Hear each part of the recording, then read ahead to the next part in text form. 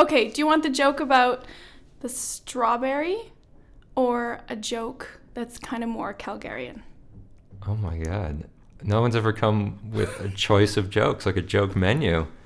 I don't know how to answer this, and people listening to this are going to have their own preferences, so I think you should just tell us both. Okay, I'll start with the strawberry joke. Okay. It's a classic. Why was the strawberry late for work? Why?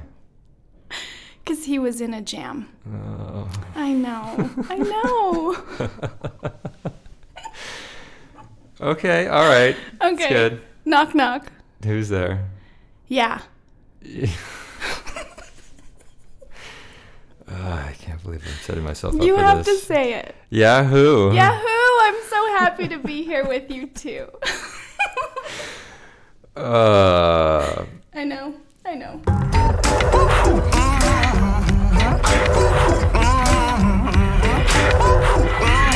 Hello, this is the Calgarian. I'm Taylor Lambert. And you are wasting too much food. We all are. Canadians throw away an obscene amount of perfectly good food each year. Every day, we waste food in our homes. Our supermarkets throw away literal tons of food because we're too picky about minor blemishes on our produce. But while we're throwing that food away, that perfectly good food, there's other people right here, right in Calgary, members of our community, who are in need of food. My guest today is Lourdes Juan, who has about 100 different ongoing projects and endeavors on her resume, but what I most wanted to talk to her about was the Leftovers Foundation, which is an organization she started to take some of that perfectly edible food headed for the trash and redirect it towards those in the community who could make use of it. We had a great conversation about how she managed to do that and about what comes next. But first, just before we get there, a quick reminder that this show relies on your support. If you like this podcast, tell a friend. Share it on social media. Leave a review in your podcast app. Or help keep this show going by contributing $1 or $2 or whatever on Patreon. Visit thecalgarian.ca for more information, and thank you. And now, here is my conversation with Lourdes Juan.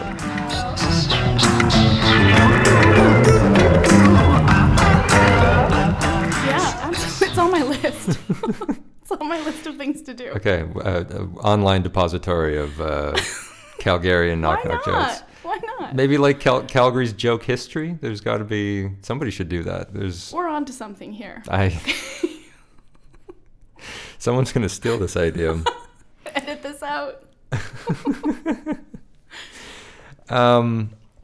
Lourdes, what do you do? I feel like I know the things that you do generally, just from what your public persona, but how do you, when people when you're at a party and someone's like, so what do you do? And you're like, I do 19 different things. Yeah, it kind of changes. Sometimes I'm like, I'm a business owner. Or sometimes I say I'm an urban planner. So I guess it just depends what I feel like talking about. It's like when the customs agent asks, what do you do for work? And sometimes I'm like, I own a spa. And they let me through, and sometimes I say, I'm an entrepreneur, and they say, well, what else do you do? And then, it turns into this long conversation. I mean, drug dealers are entrepreneurs, so that seems like it gets you into trouble. That's why the conversation goes longer. Yeah. You don't try and just like wear them out, just like listing all of the things in detail that you do. I'm going to do that next time, actually. They're just like, all right, I give up, just go on. Just Lucky for the customs agent who gets me next. Okay, so you do a bunch of different things. The first thing I want to start with is leftovers. Sure. Because that's something that really appeals to me. I think it's a great idea. I didn't know it was happening for the longest time. I mean, it's not that old. It's only like a couple years old, I think, right? It's 7 years old. What? I know. It started in 2012. So when I say it's 7 years old, it's because I did my first pickup in 2012. And that's really when things started to happen. Okay, so first start off by telling people what is Leftovers. So the Leftovers Foundation is a now charitable organization that rescues unsold food from bakeries, grocery stores, and restaurants. And through a volunteer network in Calgary and Edmonton, we donate about 6,000 pounds of food per week to service agencies and schools in need. Basically. I mean, that's just fantastic. I've told a few people that you were going to be on the podcast next, and they're like, "Oh, I don't know who's Lourdes Juan," and I'm like, "Oh, she does this cool thing." And I explain what it is. They're like, "That's amazing! I have no idea that was a thing." But like, it seems like it's flown under the radar a little bit. Yeah, it's completely grassroots. It honestly began because one of the local franchises in Calgary, actually I think they're a large franchise, but they're locally owned in Calgary. Cobb's Bread, they have a program where they donate all of their excess food at the end of their day.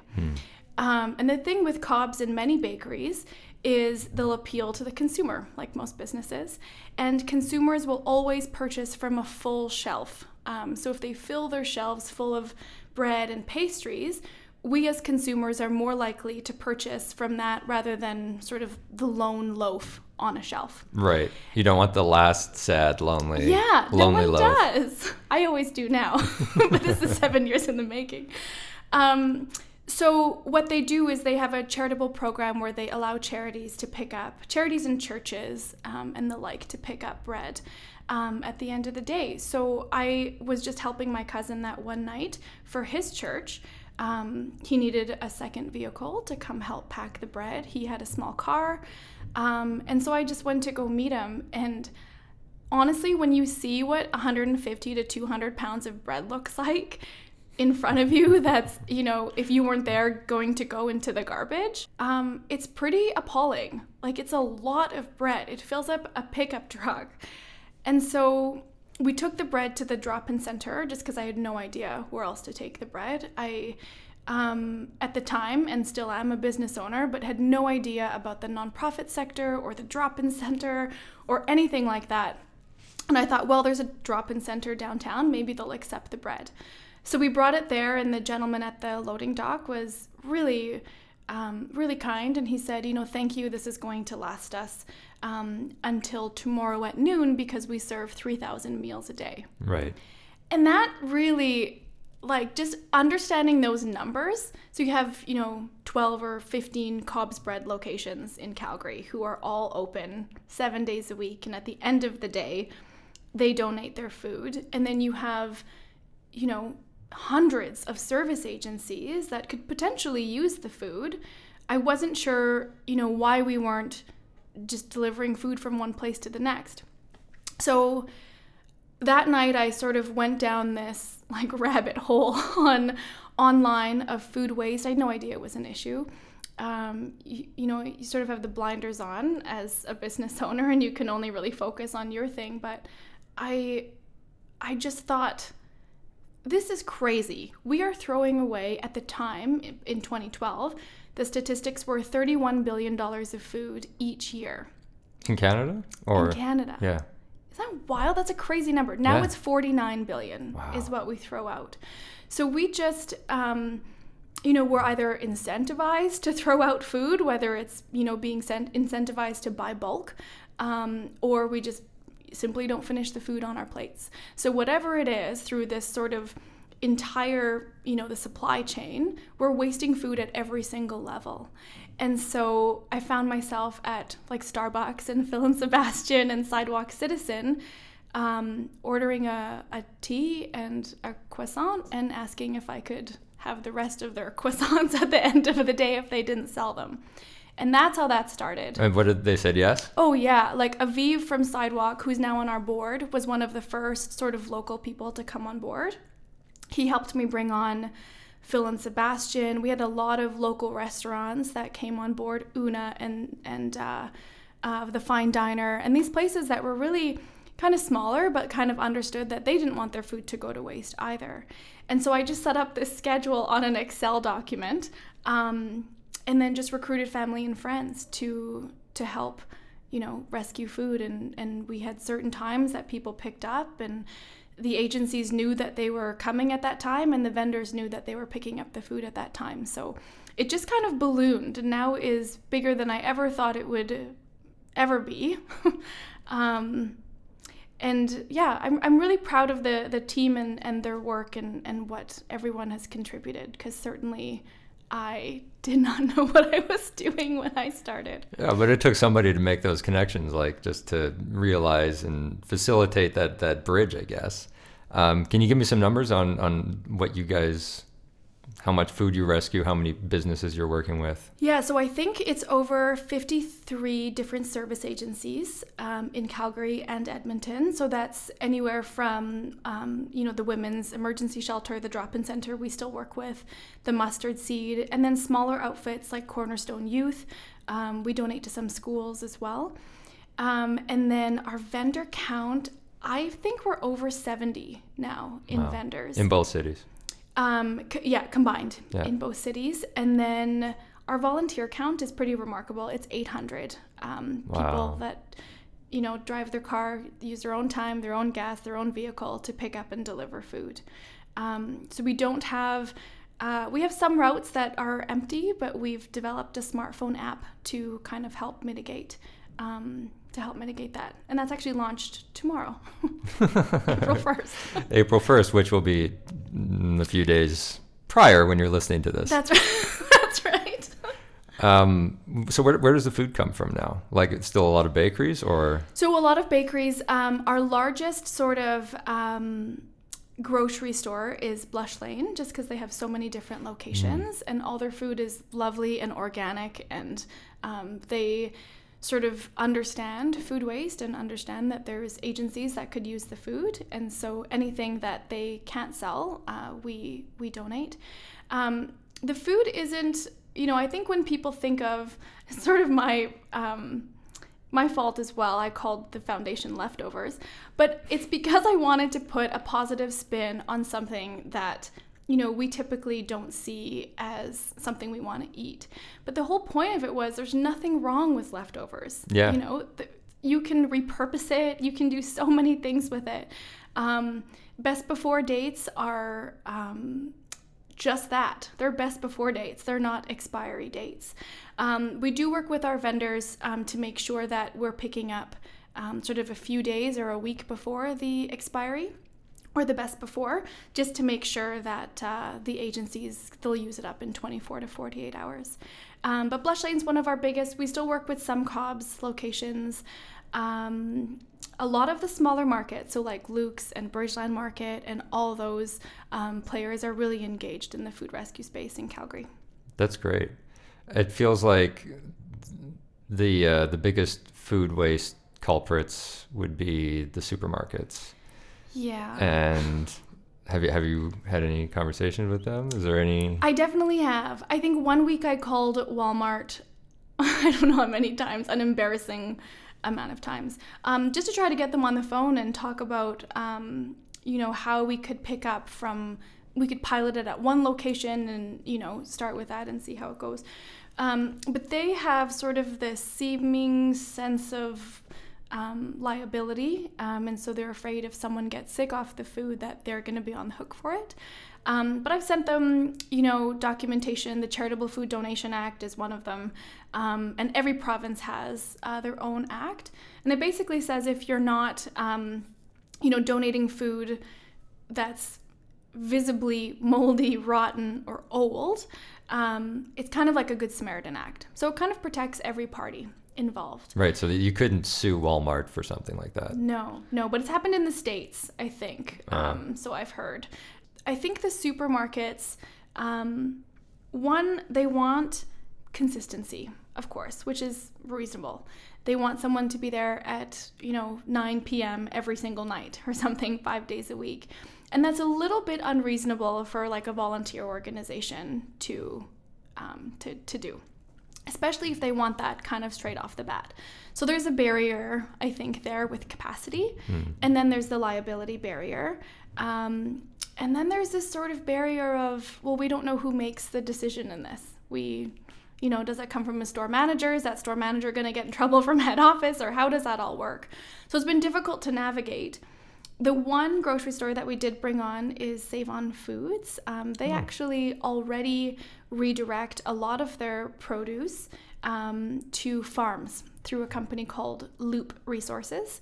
And so Loop will pick up a lot of their, I'm going to call it waste, but a lot of their food to animal feed. And it was the farmers that were saying, yeah, this is great for my animals, but there's so much. Can we redirect some of it for humans? And so Save On and Leftovers is starting a partnership. Save On, Loop, and Leftovers are starting a partnership where we're meeting the Loop representative and the Save On representative at Save On Foods at certain times of the day, and we're picking up what we can for service agencies, and the rest is going to animal feed. So they're the largest, I would say, grocery store that is on board with this stuff. Yeah. So when you started going down this road, not knowing what you were doing, as you say, did you have some idea in mind of what you wanted to achieve? Like you saw this this moral wrong happening, that like this food was going to waste and these other people were in need of food, and you wanted to make those connections. But in terms of a goal or something that you wanted to make happen, did you have anything that you were specifically aspiring to? Yeah, I knew I wanted to mobilize volunteers. That was the one thing that I was sure of. I was so sure that people would come on board, this cause. One, because we didn't have anything like it in Calgary. And two, I thought, at one point, everyone has, at one point in their life, either worked in a restaurant, so seen the sheer amount of food waste, or not finished their food, or took too much, or ate at a buffet, and all of these things. So I knew I could get volunteers on board to kind of help understand just the food waste problem. From a service agency lens, when I talked to the agencies, one of my questions was, do you have budget for food? Like, how do you guys pay for feeding your clients? Or, what happens when someone comes through the door? How do you feed them? How do you keep them and go through rehab programs and all that kind of stuff? So I knew nothing about the service agency sector. And talking to every single one, like all the time, I learned something new all the time about each particular agency. And so what I wanted to do was I wanted to get people to know more about food waste and then know more about the agency side of things. So like the wonderful and remarkable work that's going on in our city, I feel like people should know about it. And even still, like 7 years later, I'm finding organizations, or they're finding us, where I had no idea this work was going on. And I think that's pretty remarkable. And I want other people to know about that stuff. So just engaging people, I guess, was one of the things that I wanted to do. And that's a continuous process. Are there any, I guess, where do you go from here? Are you going to just try and get more vendors? Are you going to try and scale up? Or are you like sort of, you said that it's like kind of a barrier to get like the biggest supermarkets, which would, both take a big chunk out of food waste. They're probably the biggest wasters of food, but also the scale and the corporate structure, like it just makes it challenging. So is there still room to grow with what you're doing, or do you need to like seriously level up? Yeah, no, absolutely. This is something I think of all the time. I think that there's different ways that we can level up.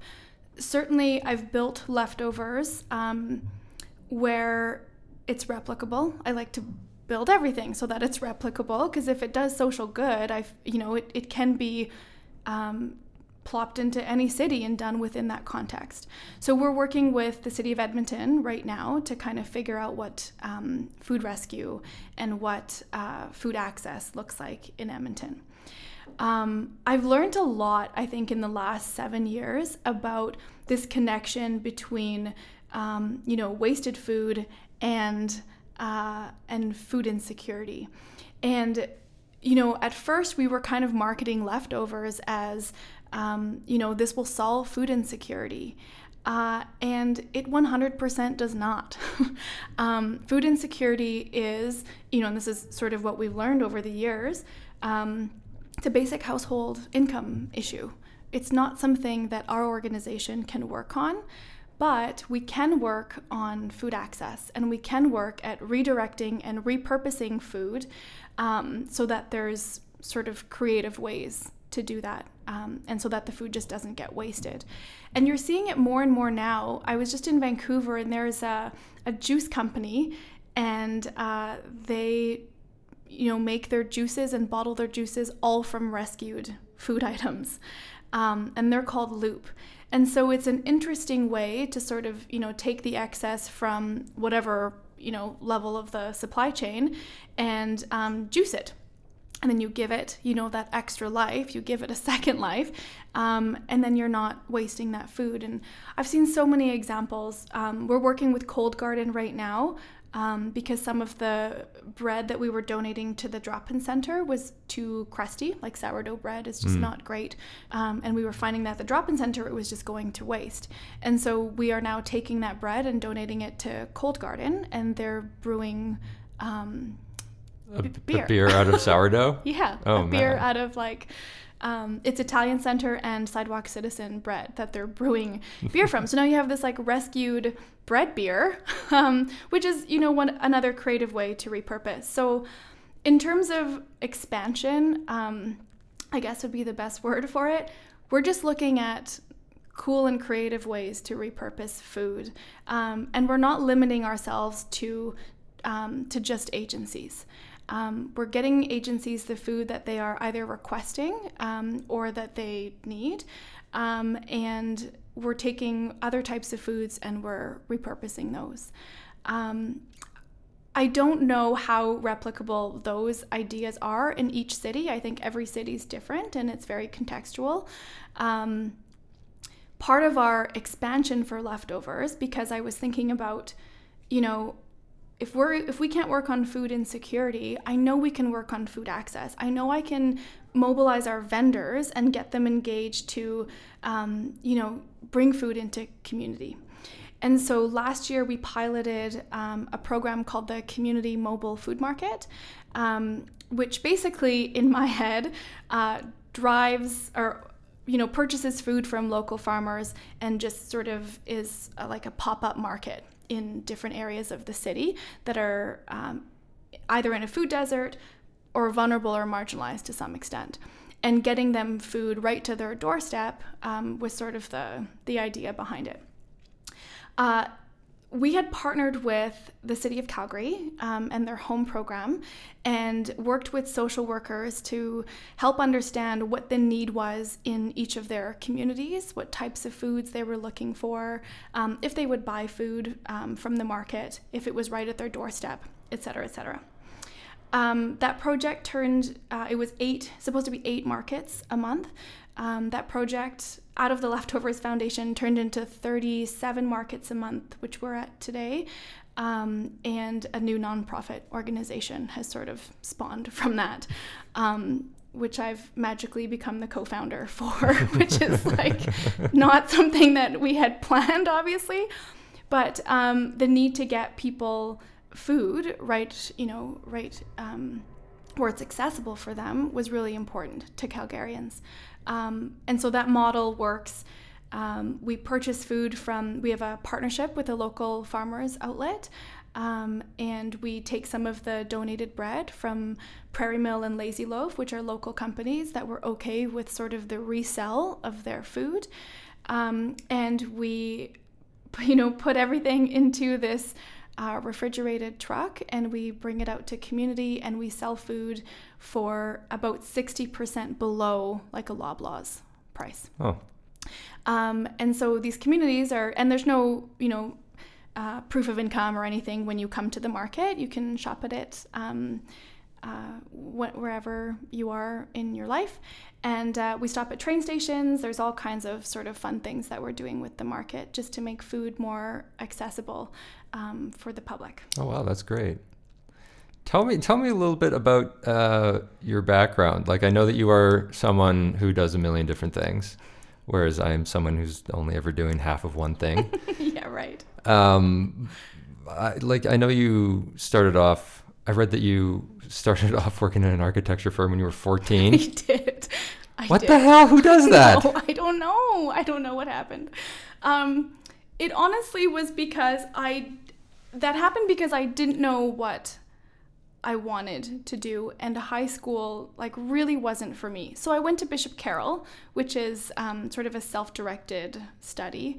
And when I was there, it wasn't the same high school I think that, other people are accustomed to, where you have classes and teachers. It wasn't like that at all.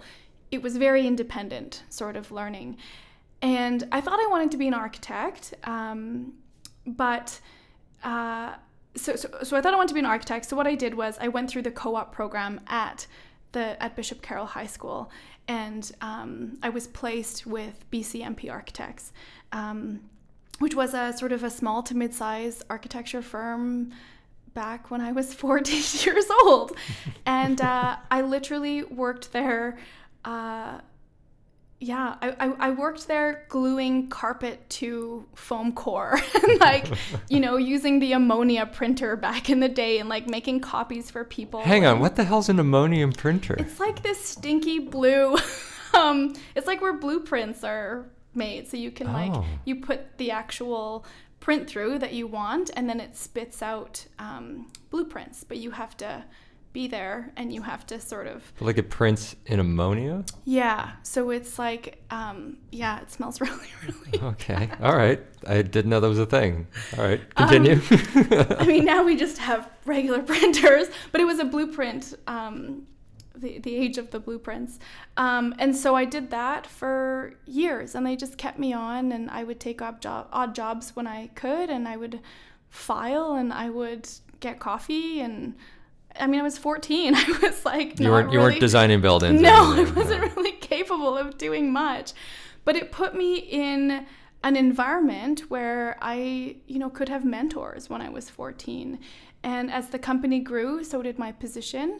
I went to university. I took an undergraduate degree in general studies. I eventually got into a master's program of environmental design, which I finished in urban planning. So that's sort of my professional, or sort of my background by training, I guess. Okay. Keep going, because I know that you did more than that. So that sort of hat continued until I was till 2010, and that architecture company got bought out by a large construction company. And at that time, I had been there for 12 years, which sounds crazy, but that's how long I was there. And they were, nice enough to let myself and my mentor sort of take our clients and part ways. And so we were able to open up our respective urban planning companies. My mentor had his, and I opened mine in 2010, and it's been around for 9 years. So I still do, I'm a development consultant, so I work with developers to help them sort of to navigate and stick handle them through the planning process. Okay, so I'm doing the math in my head. So you were at that company for 12 years. So you were 26 when you started your own. That's correct. Your own company. Yeah. And that's been around for 9 years. That's pretty successful. That's pretty impressive. Some years were, not how I pictured it. Entrepreneurship was not it's not how anyone pictures it, I think. But it's been, it's wild that it's been 9 years. It doesn't really feel like that. But I love what I do, and I only take on projects that I really believe in and that I really love, and that wasn't the case 9 years ago. But I'm able to say that now, which is kind of nice. Okay, so you had also, at the same time, you had a side job. Yeah, so my side hustle. One of your side hustles. So when I want to say 19, I think I was 19, I was in university, and I worked reception at a Medi Spa. And I worked there for 8 years. And the spa was and it was part-time, and it was sort of fluctuating between part-time and full-time work. And so I worked there as reception, and then eventually got certified to do laser aesthetics. And so I can laser hair removal and do pigmentation removal on anyone. And I did that for a really long time. I really liked the... It's a usual second skill of urban designers. Mm-hmm. Yeah. It's very typical. Yeah. Very typical. It's like body planning versus like city planning. Landscaping. It's just exactly. Different kind of landscaping. Exactly. So I did that for a while, and then I ended up managing that clinic. And, it got to the point where my life was really busy, and I hate using that word, but it really was. Like, my schedule was really full, and it still is to some extent. But I like it being that full. And I think the owner of that Medispa and I just had a difference in sort of what self-care really looked like. It was very injectable based. It was very, medically focused. And that certainly wasn't my take on self-care. So the same year in 2010, I opened up my own spa, which was completely different in some respects. And I have that spa today, and we are partnered with the Marriott Hotel in Seaton. So it's a bit of a trek to get out there. Not if you live in Seaton. No, that's true. More and more people are choosing to live there. It's a trek for me, I guess, because I'm still inner city. But we were downtown for a little bit, and I sort of saw what was happening in the downtown, and certainly my rent increased to the point where it just was not feasible to have a tiny little spa in the building that we were in. And so we had the partnership with the Marriott coming down the pipe, and I decided to shut down the location downtown and open up the one in Marriott. But during the construction phase, I opened up 2 pop-ups, one on the west side of Calgary and one in Holt Renfrew, just so that we could sort of keep the income going and keep the brand out there while we were constructing. And so we started at the Marriott in 2015. So that's crazy that's almost been 4 years. You should plug it, say the name of your spa. So it's called Soma Hammam and Spa, and it's based off of the Turkish hammam, which is a cleansing ritual where we've built out a 7-foot heated marble table, and the treatments are performed on the table, or the hammam is performed on the table. So it's a body scrub, traditional foam wash, and body butter application with a scalp massage and a tea ceremony. Wow. And then we do all kinds of other fun stuff like facials and massages and nails. And but that was sort of my dream, was to really have this Turkish hammam.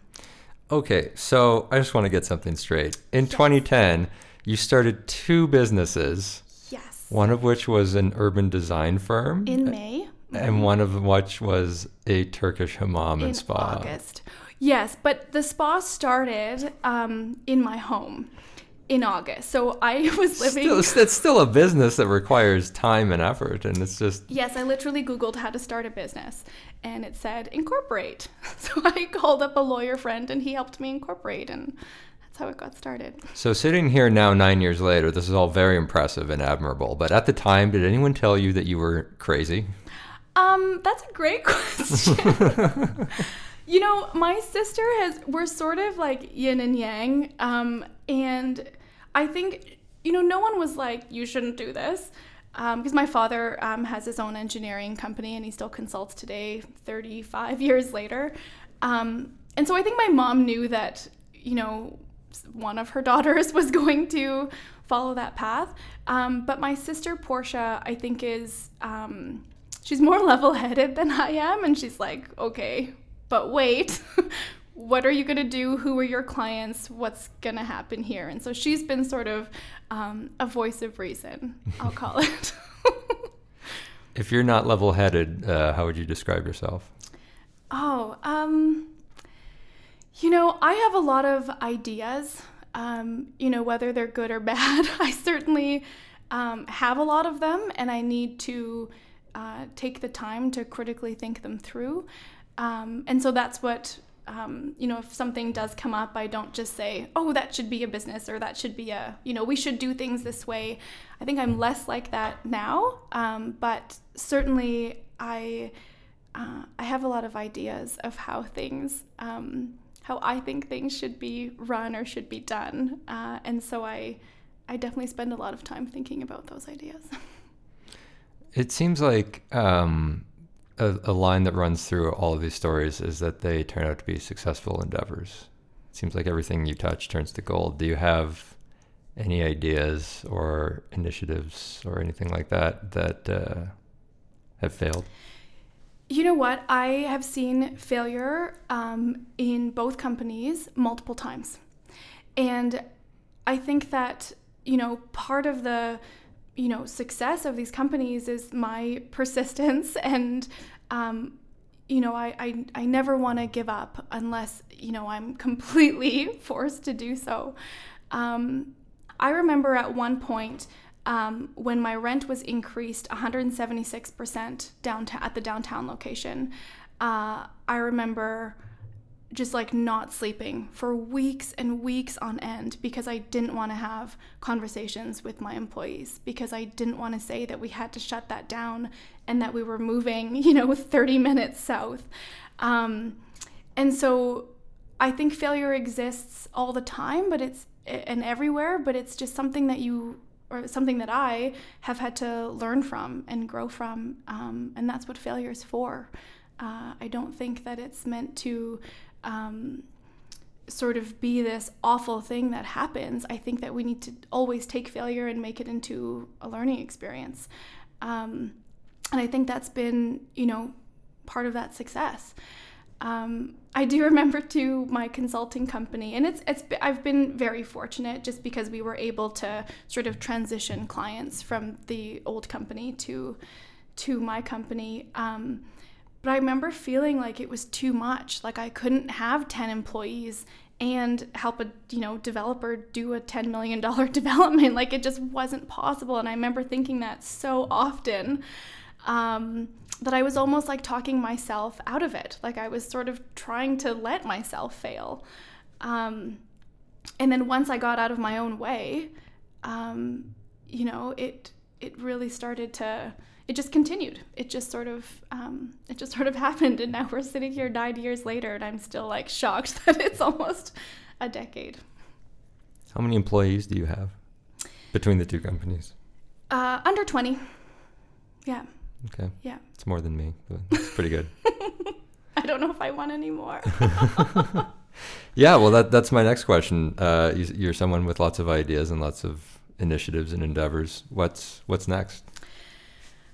I really love social change. So that's sort of been such a big thing that Leftovers has taught me. We need to work on changing people's mindsets about food waste, let's say.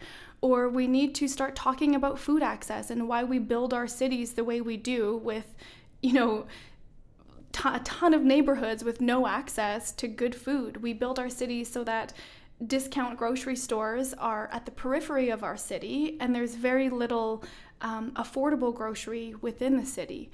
And so I really do see Leftovers through an urban planning lens for the most part. And so I'd like to work on sort of bigger picture type things. We talked about Leftovers and what the next steps are there. I think it's France, Germany, and one other place in the EU. They've banned they've banned grocery stores from throwing away food. They must donate it. That is, from my perspective, a seemingly easy fix for the government to say, we need to work with programs so that we're not throwing away food, so that we're not tossing $49 billion of food to sit on the landfill and emit methane gas. Like, none of that makes sense to me. And so I'd like, to work, I think, a lot on the policy end, because I think that's where change can really happen, is through policy. And I have been sort of contemplating a political career. That was my next question. But only because that's where I can really, understand and work through policy and really be, a strong advocate for the community from that position. So that's sort of what I'm thinking of next. Have you just thought about like egging Galen Weston's house? Well, I guess you shouldn't egg it. That's food waste. That is food waste. Yeah, that's no good. I don't know, toilet paper's house or something. Yeah, I guess toilet paper is compostable, so. No, but I mean, a political career seems like an obvious step for you, given your interests and given you just seem to have the skill set of someone who should run for office. So. Yeah, I think right now, well, particularly with this provincial election coming up, I think... Is there an election right now? Oh, didn't you hear about it? I missed that. I randomly ran into someone who told me. That's the only reason why I know. I think that is the next step. But I think it's a little bit, I don't want to use the word scary, but I think it's daunting for women in politics right now. But then the other half of me is like, well, it was daunting for women in business 9 years ago. So, yeah, we'll see what happens. You don't seem like someone who's easily dissuaded or intimidated or. I like to see, I'm an optimist, I think, at heart. And so I like to, know that people want to change and people want to contribute to society and to their city. And I think if I can be in a position where I can help mobilize that, I think it would make me really happy. I think that's a good note to end on. So, Lourdes, thank you for doing this. Thank you so much for having me. That's it for the show. Big thanks to Lourdes Juan. If you want to get involved with Leftovers or just find out more, they would love your support. Head to rescuefood.ca. The Calgarian is hosted and produced by me, Taylor Lambert. Theme music is Dandelion by Ghostkeeper. If you like this show, please feed and water it by telling your friends, by leaving a review in your podcast app, or by making a small contribution on Patreon. Visit thecalgarian.ca and find me on Twitter @TS_Lambert. Thanks for listening.